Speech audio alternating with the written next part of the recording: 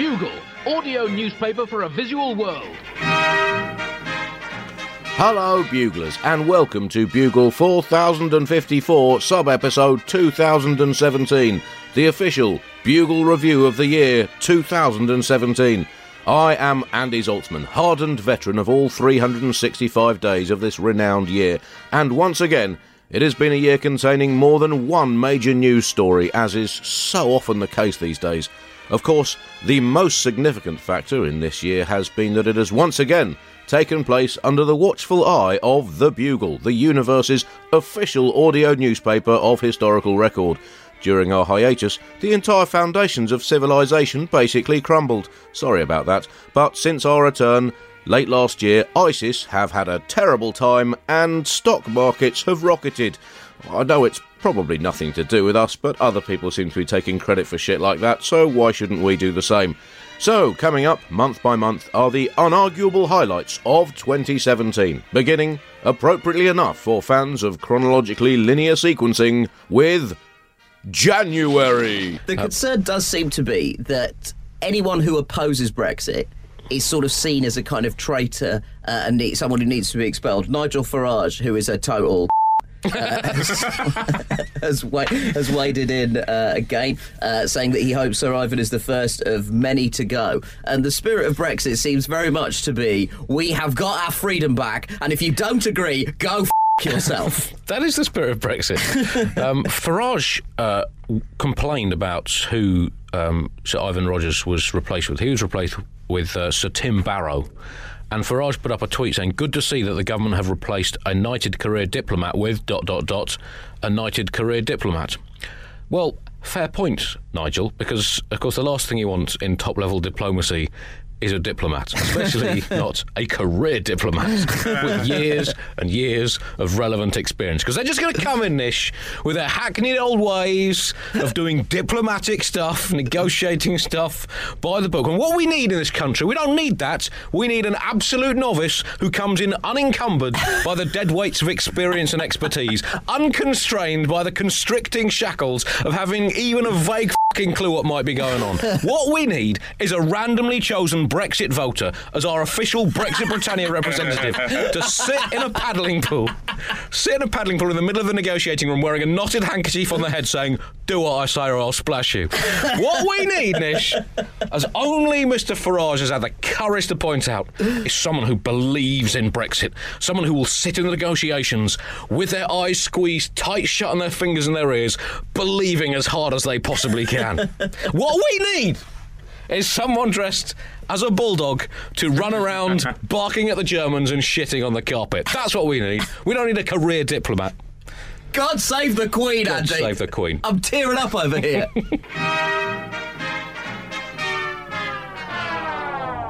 2017 will be remembered as the day the factories closed. Rusted out factories and the drugs and the gangs. These are just righteous people. This is your celebration. Your voice, your hopes, and your dreams stops right here and stops right now. At the center of this movement, trillions and trillions of dollars. We will get our people radical Islamic terrorism for everyone to follow. We will rediscover there is no room for God. We've enriched foreign industry. It's going to be only America first. America first. Ladies and gentlemen, please remain standing while the President and official party depart the platform. You will be released by sections shortly. And now, February. Andy, the top story this week, like all top stories everywhere in any country of the world, including southern Suriname, is Donald Trump. I have a question, Andy. Okay. So a judge in Seattle, a Republican judge, blocked had a nationwide block on the travel ban. And he said you can't stop people just randomly from different countries coming in. Fair enough. And Trump called him a so-called judge. Yeah. And my question is, does this now revolutionize judgments everywhere in the world from the Greek system of justice. Like, for example, if a man in India has been tried for murder and is sentenced to death, could he just stand up and say, well, that's your judgment from a so-called judge in this so-called court, in your so-called justice system? Right. See, I see it a different way, actually. I see this as an example of Trump being extremely respectful to both the American justice system and Judge Robart himself. He called him a so-called judge. Yeah.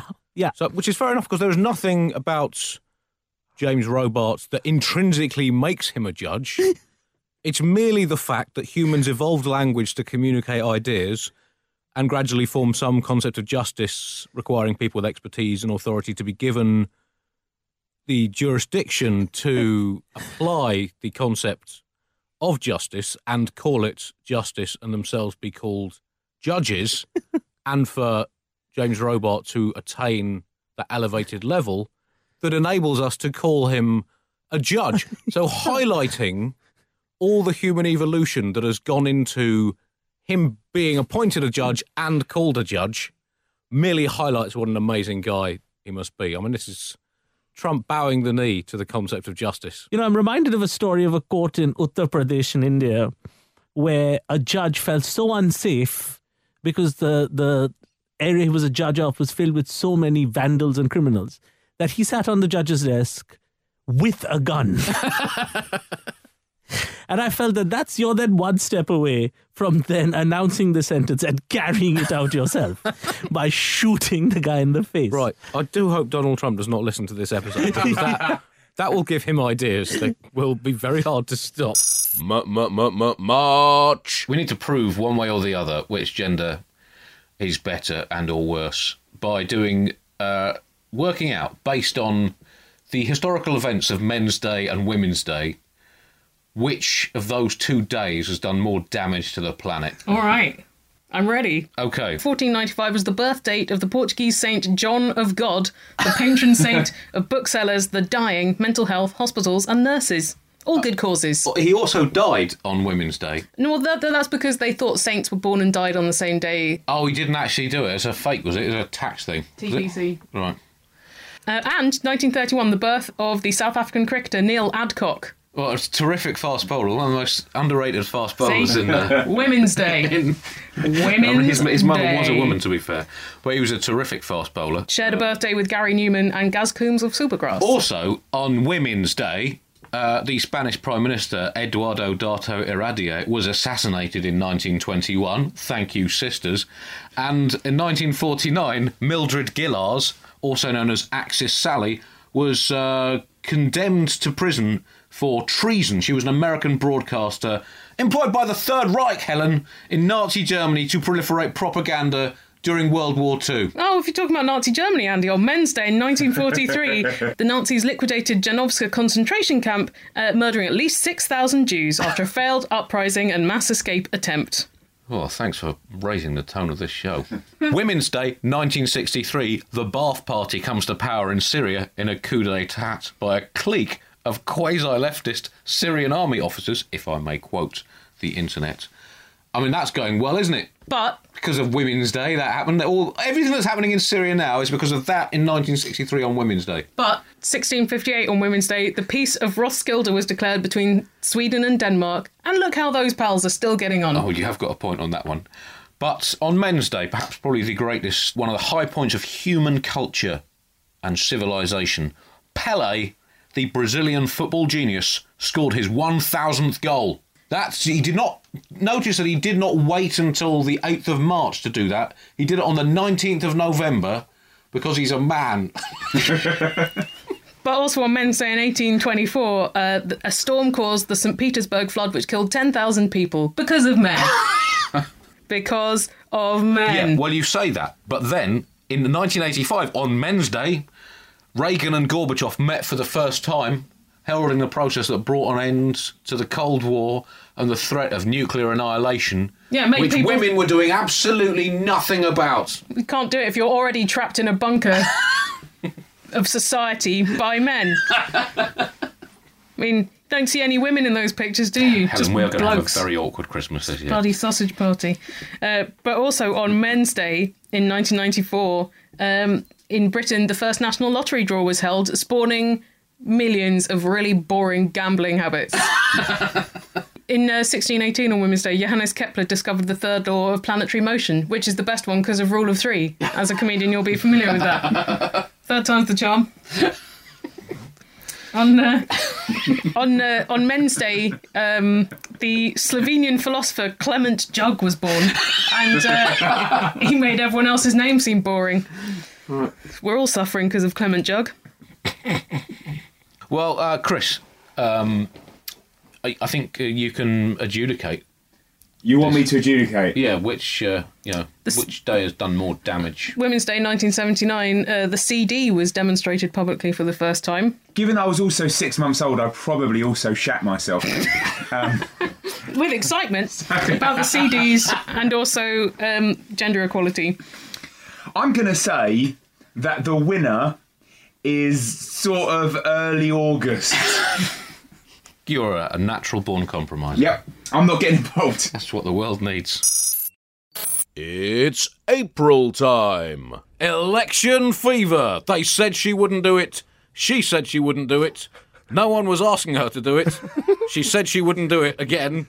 There was absolutely no need to do it. She said she seriously wouldn't do it. Everyone had forgotten that she might do it.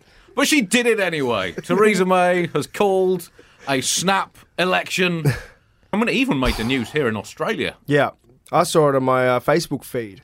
Well, I mean, that shows what big story this Mate, is. exactly. It's infiltrated my friendship circle. People are posting up things. I mean, I think in a post-Trump world, you need to up the stakes in politics to get your nose in the news. Like going back on your word and doing something completely off the cuff and unthought through makes you relatable to the common man, because people look at you and they go like, oh yeah, I remember the time I did a U-turn against traffic on a freeway at midnight because I wanted a McDonald's. I want my politics to reflect that impulse. Oh, right. So it's Theresa May playing the... Yeah, it's like all the politicians at the moment just sat down and watched an 80s movie marathon, and then they just heard the phrase, it's mad, but it might just work, one too many times. And they're hoping the public will confuse the word sudden with the word decisive. You know, like those people who say, I'm just honest, when they mean I'm just a cockhead. You come in with your semantics. She called a snap election. She then explained why in a speech outside number 10 Downing Street. I mean, it was like a 6-minute speech. Quite impressive that she managed to get through those 6 minutes without at any point saying the words, obviously this is just naked political opportunism. And that was impressive self-restraint in between the bits about no one being allowed to play political games anymore and doing what's best for Britain. Naked political opportunism is my favourite kind of naked. Wow, you're sharing too much again, Alex. My second favourite is naked in the kitchen. The two often go hand in hand. If George Osborne's Instagram feed is anything... look, I digress. Impressive display from the woman who's put the Chancellor into lives next door to the Chancellor. And Britain has come down with election fever. Yet again, classic symptoms of election fever. Yeah. Shivering, hot sweats, headaches, general listlessness, and uncontrollable vomiting. Shivering very much at the icy blast of the arctically cynical pragmatism unleashed from the permafrosted political heart of Theresa May. Hot sweats as we flush red with the embarrassment of what the is going on in our country. Headaches provoked by merely contemplating the prospect of 2 more months of political bitchcraft. And general listlessness as we contemplate the options on the electoral menu thrown up by this kind of slow-motion car crash collision of 21st century political expedience and an 18th century political system. And vomiting at the pure naked hypocrisy of our Prime Minister. Tough times to be a British democracy fan, Naz. Yeah, I mean, you're heading towards the path that Australia's taking. You just, one Prime Minister in, another one out, Yeah, we turn over Prime Ministers at quite a high rate, mainly so that they don't have a chance to do anything, because things are okay here for the mainstream. Because you have 3-year terms, don't you? Yeah, 3-year terms. But we sort of, that's a loose term. Yeah. Yeah, I mean, by no one 3 seems to years. make the full 3 years these days. Nah.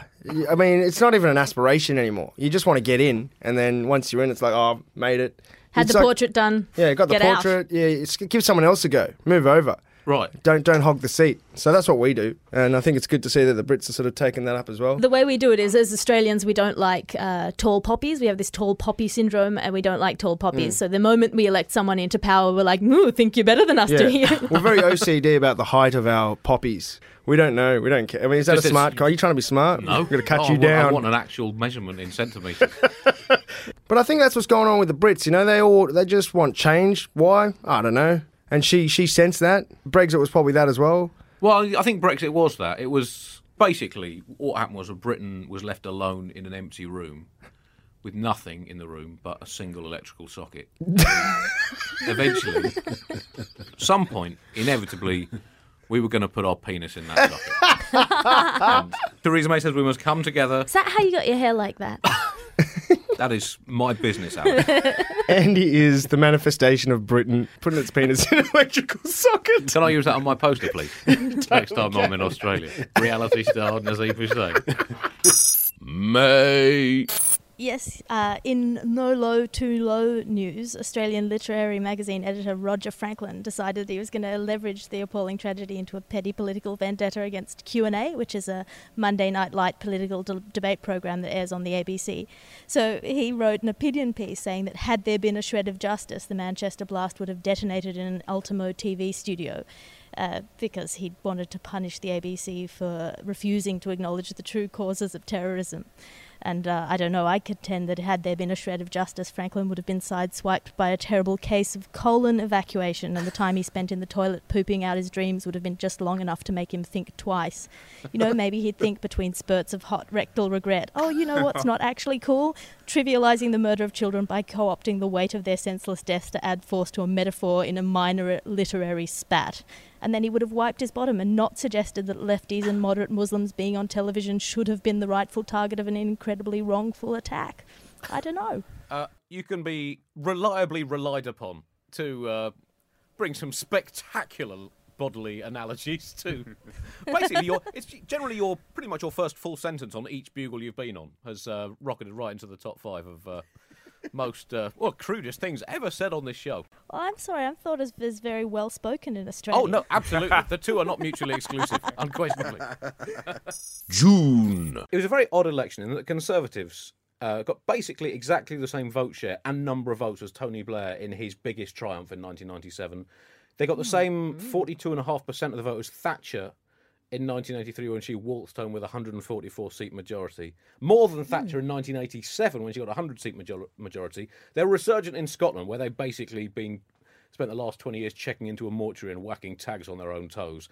And yet the result is a total f***ing catastrophe for the Conservatives and the Prime Minister clinging to office by some extremely ill-kept fingernails. Context is all... It was amazing to me how quickly the Tory party turned on Theresa, which firstly suggests what a noxious culture there is within the party, but secondly suggests that she has both been shaped by that culture, having been in it for such a long time, and has shaped it, having been in it for such a long time. Yeah, it feels like that happens a lot in the Republican Party in the States, that people will put someone up on a pedestal and be like, he's the next... he's the next savior, and then he does one thing, and they're like, we never liked him. I liked very much Anna Soubry's victory speech. Seems wrong. It had the tone of a concession speech, even though she won.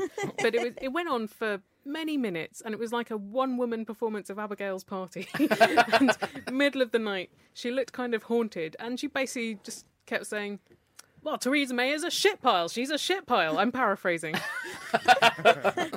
She's got to go because she's f***ing shit.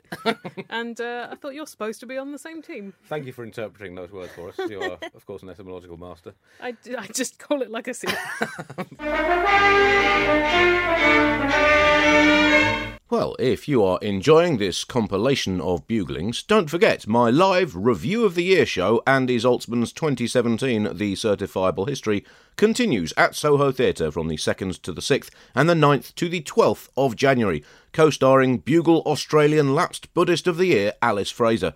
The run has been specially extended to the 12th due to fate, destiny, and the heartfelt desire to give you buglers as much chance as possible to see it.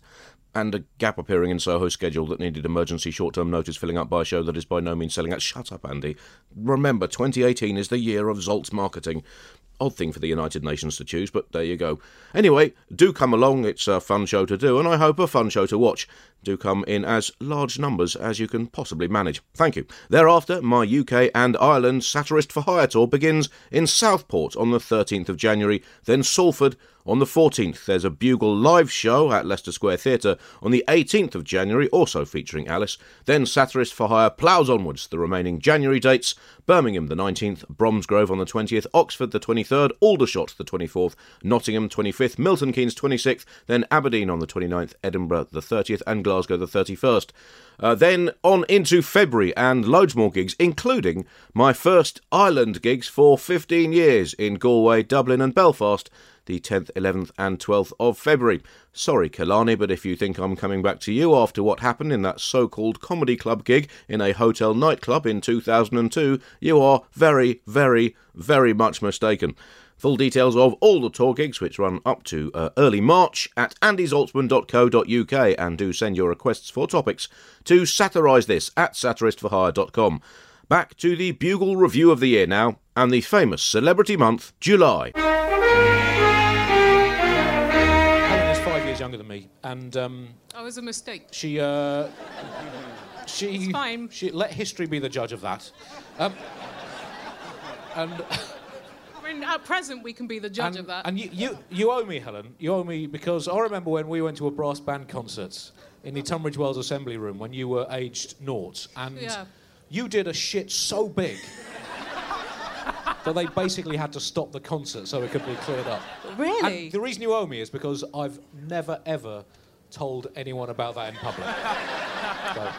Do you feel better now that you've got it out of your system, as evidently I did then? That was one of the most spectacular three-dimensional heckles in showbiz history. Also joining us, someone from... Happy to be here. An entirely different family. It's the former four-weight world boxing champion, widely regarded as the best pound-for-pound fighter of the mid-1990s, from Norfolk, Virginia... Oh, no, sorry, that's the introduction I'd written in case Purnell's Sweet Pea Whittaker turned up. Anyway, he's not here, is it? Anyway, someday. Instead, joining us for neither the first time nor the last, it's this week's convincing winner of the most bearded Bugle co-host of the week. It's Nish Kumar!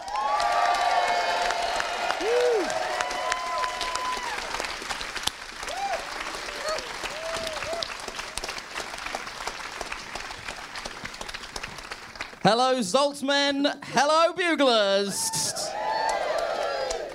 Here we are, back, Andy, performing inside an upturned purple cow.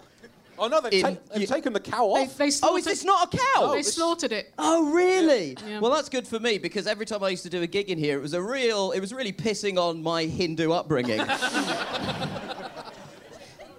Is it kosher? It doesn't matter to Hindus, mate. Right. You can't be like, well, I can't eat beef. Well, it's kosher. Yeah, that's not relevant to me in any way. Double negative. Nice to see you guys. You are one of the worst Jews of all time.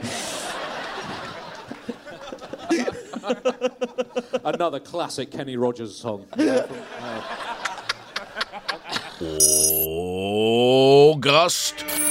Top story, world on the brink of nuclear war. On a positive note, this might solve the climate change crisis. Yay! Every mushroom cloud has a silver lining. So there might be a war. It looks like between North Korea and the U.S. I'm jumping the gun a little bit, but it feels like that's where this might be going. My interpretation of what's happening right now with Trump challenging North Korea is basically the last president of the United States was black, right? So now we all have to die. And I think that's the policy decision that has been made at this point. Okay. I hadn't spotted that logic before, but that doesn't make sense now. that you mention it. I mean, I was like I said, I've been away for a few weeks, and I missed the escalation of this crisis, which seemed to happen largely while Donald Trump was playing golf. I guess you have to ask, how likely is war? And I guess the answer is, well, how long is a piece of string? And the answer to that is, that depends whether that piece of string has got two fucking lunatics pulling as hard as possible at either end, shouting, "Wrap your tape measures around this, you fucking losers."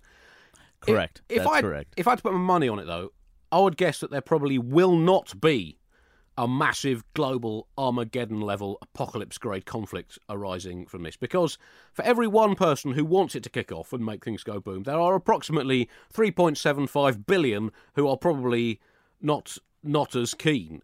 Basically, Harry, this seems to boil down not so much to, a classic build-up of geopolitical tension that many wars originate from. This is basically just a dick-swinging contest. And, I mean, that's fine to an extent, but the problem is when dicks get swung, there is always a danger that porcelain ornaments will be knocked off relatively low mantelpieces. That is the concern for me as a member of the human race, particularly when one of those doing the swinging is Kim Jong-un, a one-man zone who rules North Korea with a rod of stupid iron.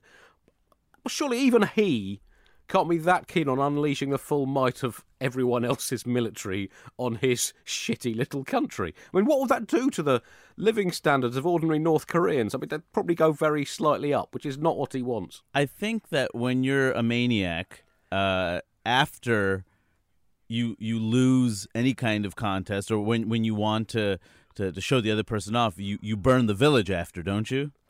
So they are planning to burn down the global village. That'll show them.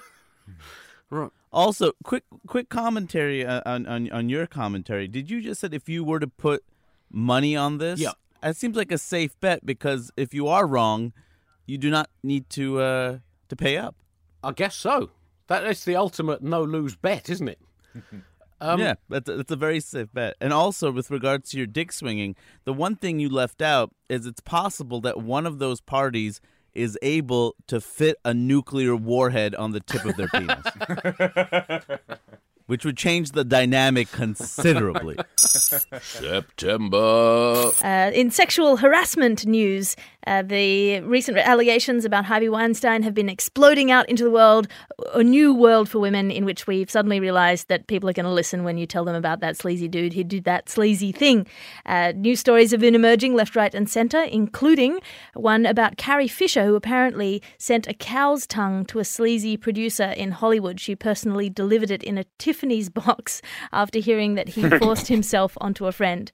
I think that is absolutely the appropriate gift for a sleazy dude, being slimy, rough, and a toxic mixture of testosterone and socialization, leading to an arrogant entitlement to the bodies of women. No, wait, that's men again.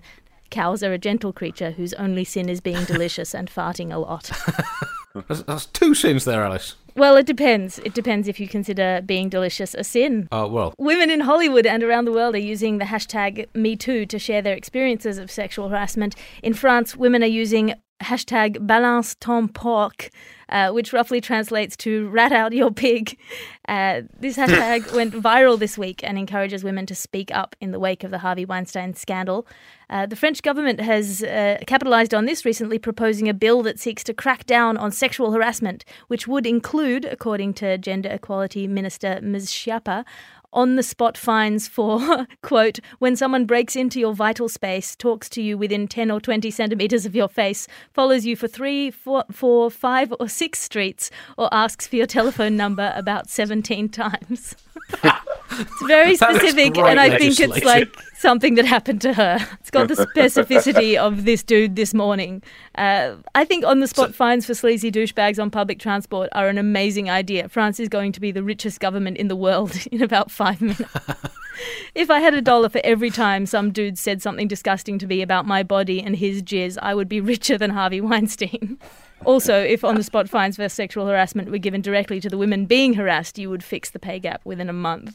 It's interesting that she went for following you for 3, 4, 5 or 6 streets. I mean, that's got a specific range, that, isn't it? I mean, because you think, 1 or 2 might be coincidence. 7, I don't know. Is that because that's now showing a level of romantic commitment that needs to be acknowledged, or I think at 7 you're married. That's how it works. I mean, you'd have thought 3 or 4 would start to get to the you're obviously not going to get the telephone number phase of the conversation. Yeah, well, I mean, I don't know. Women aren't very good at maths, so this is the world we live in now. I can make that joke and you can't laugh at that joke.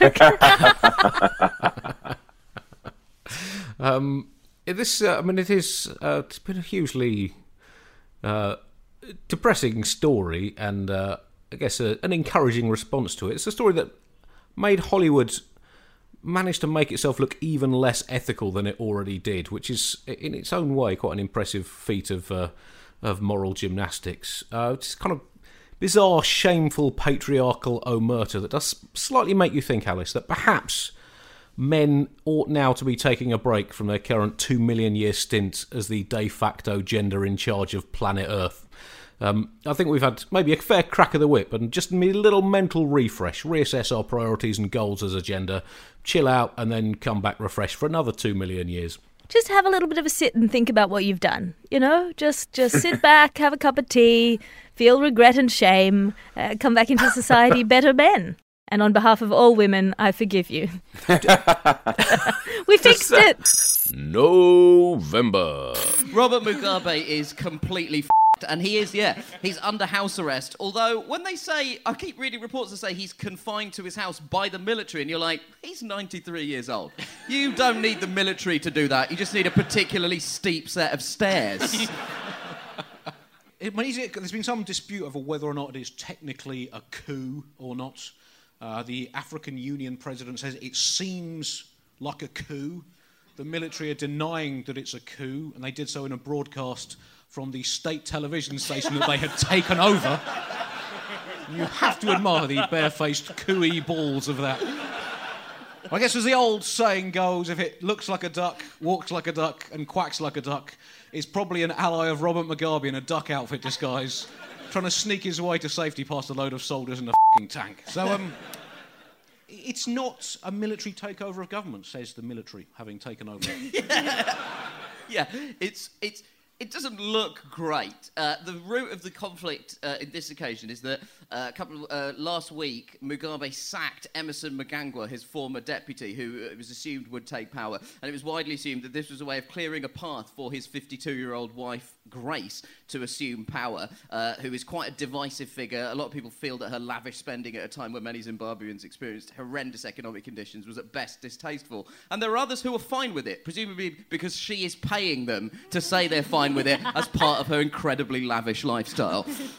And they met in the 1990s. This is an alarming detail that I did not know. They met in the 1990s while Mugabe was married to his wife Sally, as she suffered from terminal cancer. And just when you think it can't get any worse, it gets worse, which in many ways is the epithet of Robert Mugabe's time in charge of Zimbabwe. Also terminal cancer. Yeah.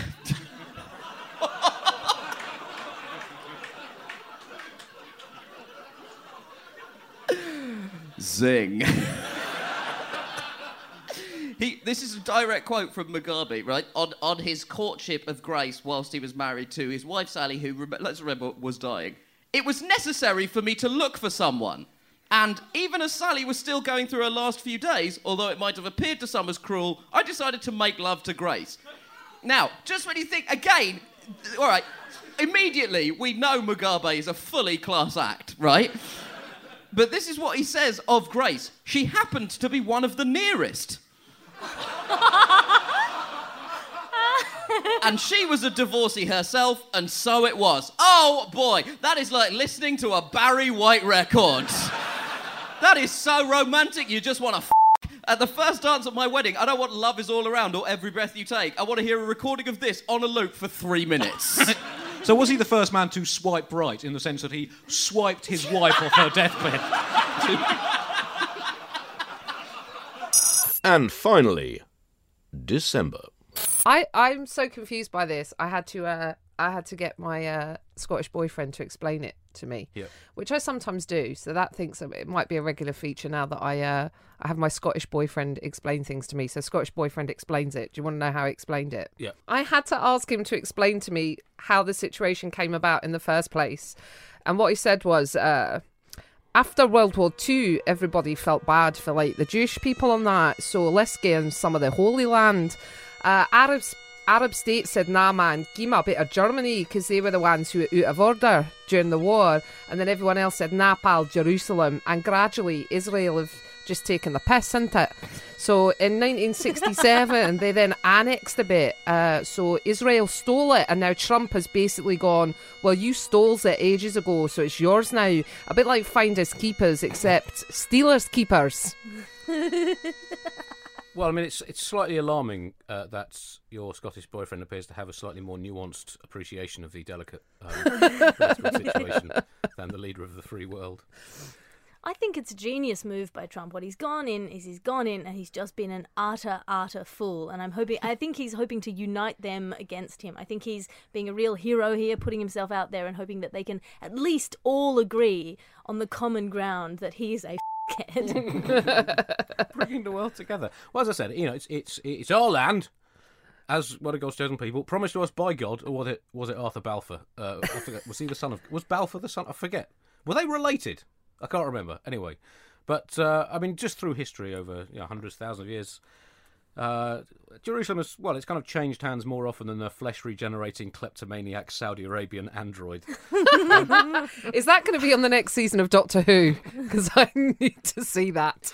Balfour, very much the King Solomon of his day, wisely cutting the metaphorical baby of Jerusalem in half, although he slipped when he saw a puffin and cut the baby into two rather uneven halves.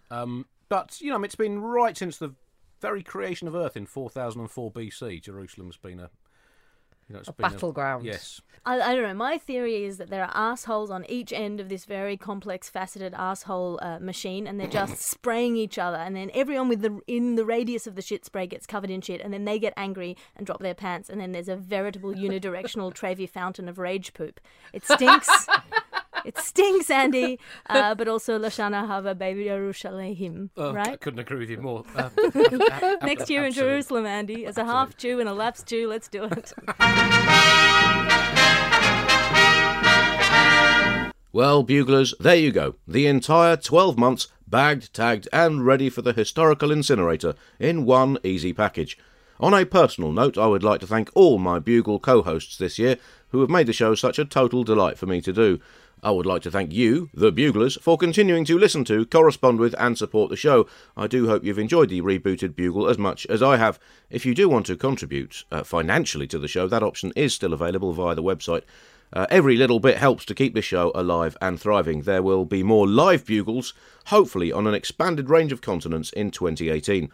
I would like to thank our many and varied sponsors and our hosts, Radiotopia. It's been a pleasure to be benetworked with such an esteemed medley-o cornucopia glomeranthologilection of podcasts. Etymologise your way out of that one, Helen Zaltzman. And above all, I would like to thank, on behalf of myself and all Buglers, and indeed humanity, Producer Chris, the technical, logistical and organisational Noah's Ark to the Bugle's squawking menagerie of bullshit. We will be back in 2018, or next week, whichever happens sooner. From 2017, this is Andy Zaltzman. Happy Old Year, Buglers, and here's to a less cranky New Year. Bye-bye!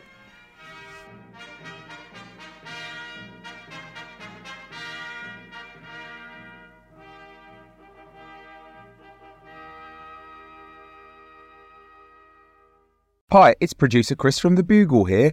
Did you know that I have a new series of my podcast, Richie Firth Travel Hacker, out now? It's the show where Richie Firth and I talk about how to make travel better in our very special way. In this series, we discuss Lime bikes, Teslas, the London Overground, and a whole bunch of other random stuff that possibly involves wheels or tracks or engines of some variety. God, what a hot sell this is. I mean, you must be so excited. Listen now.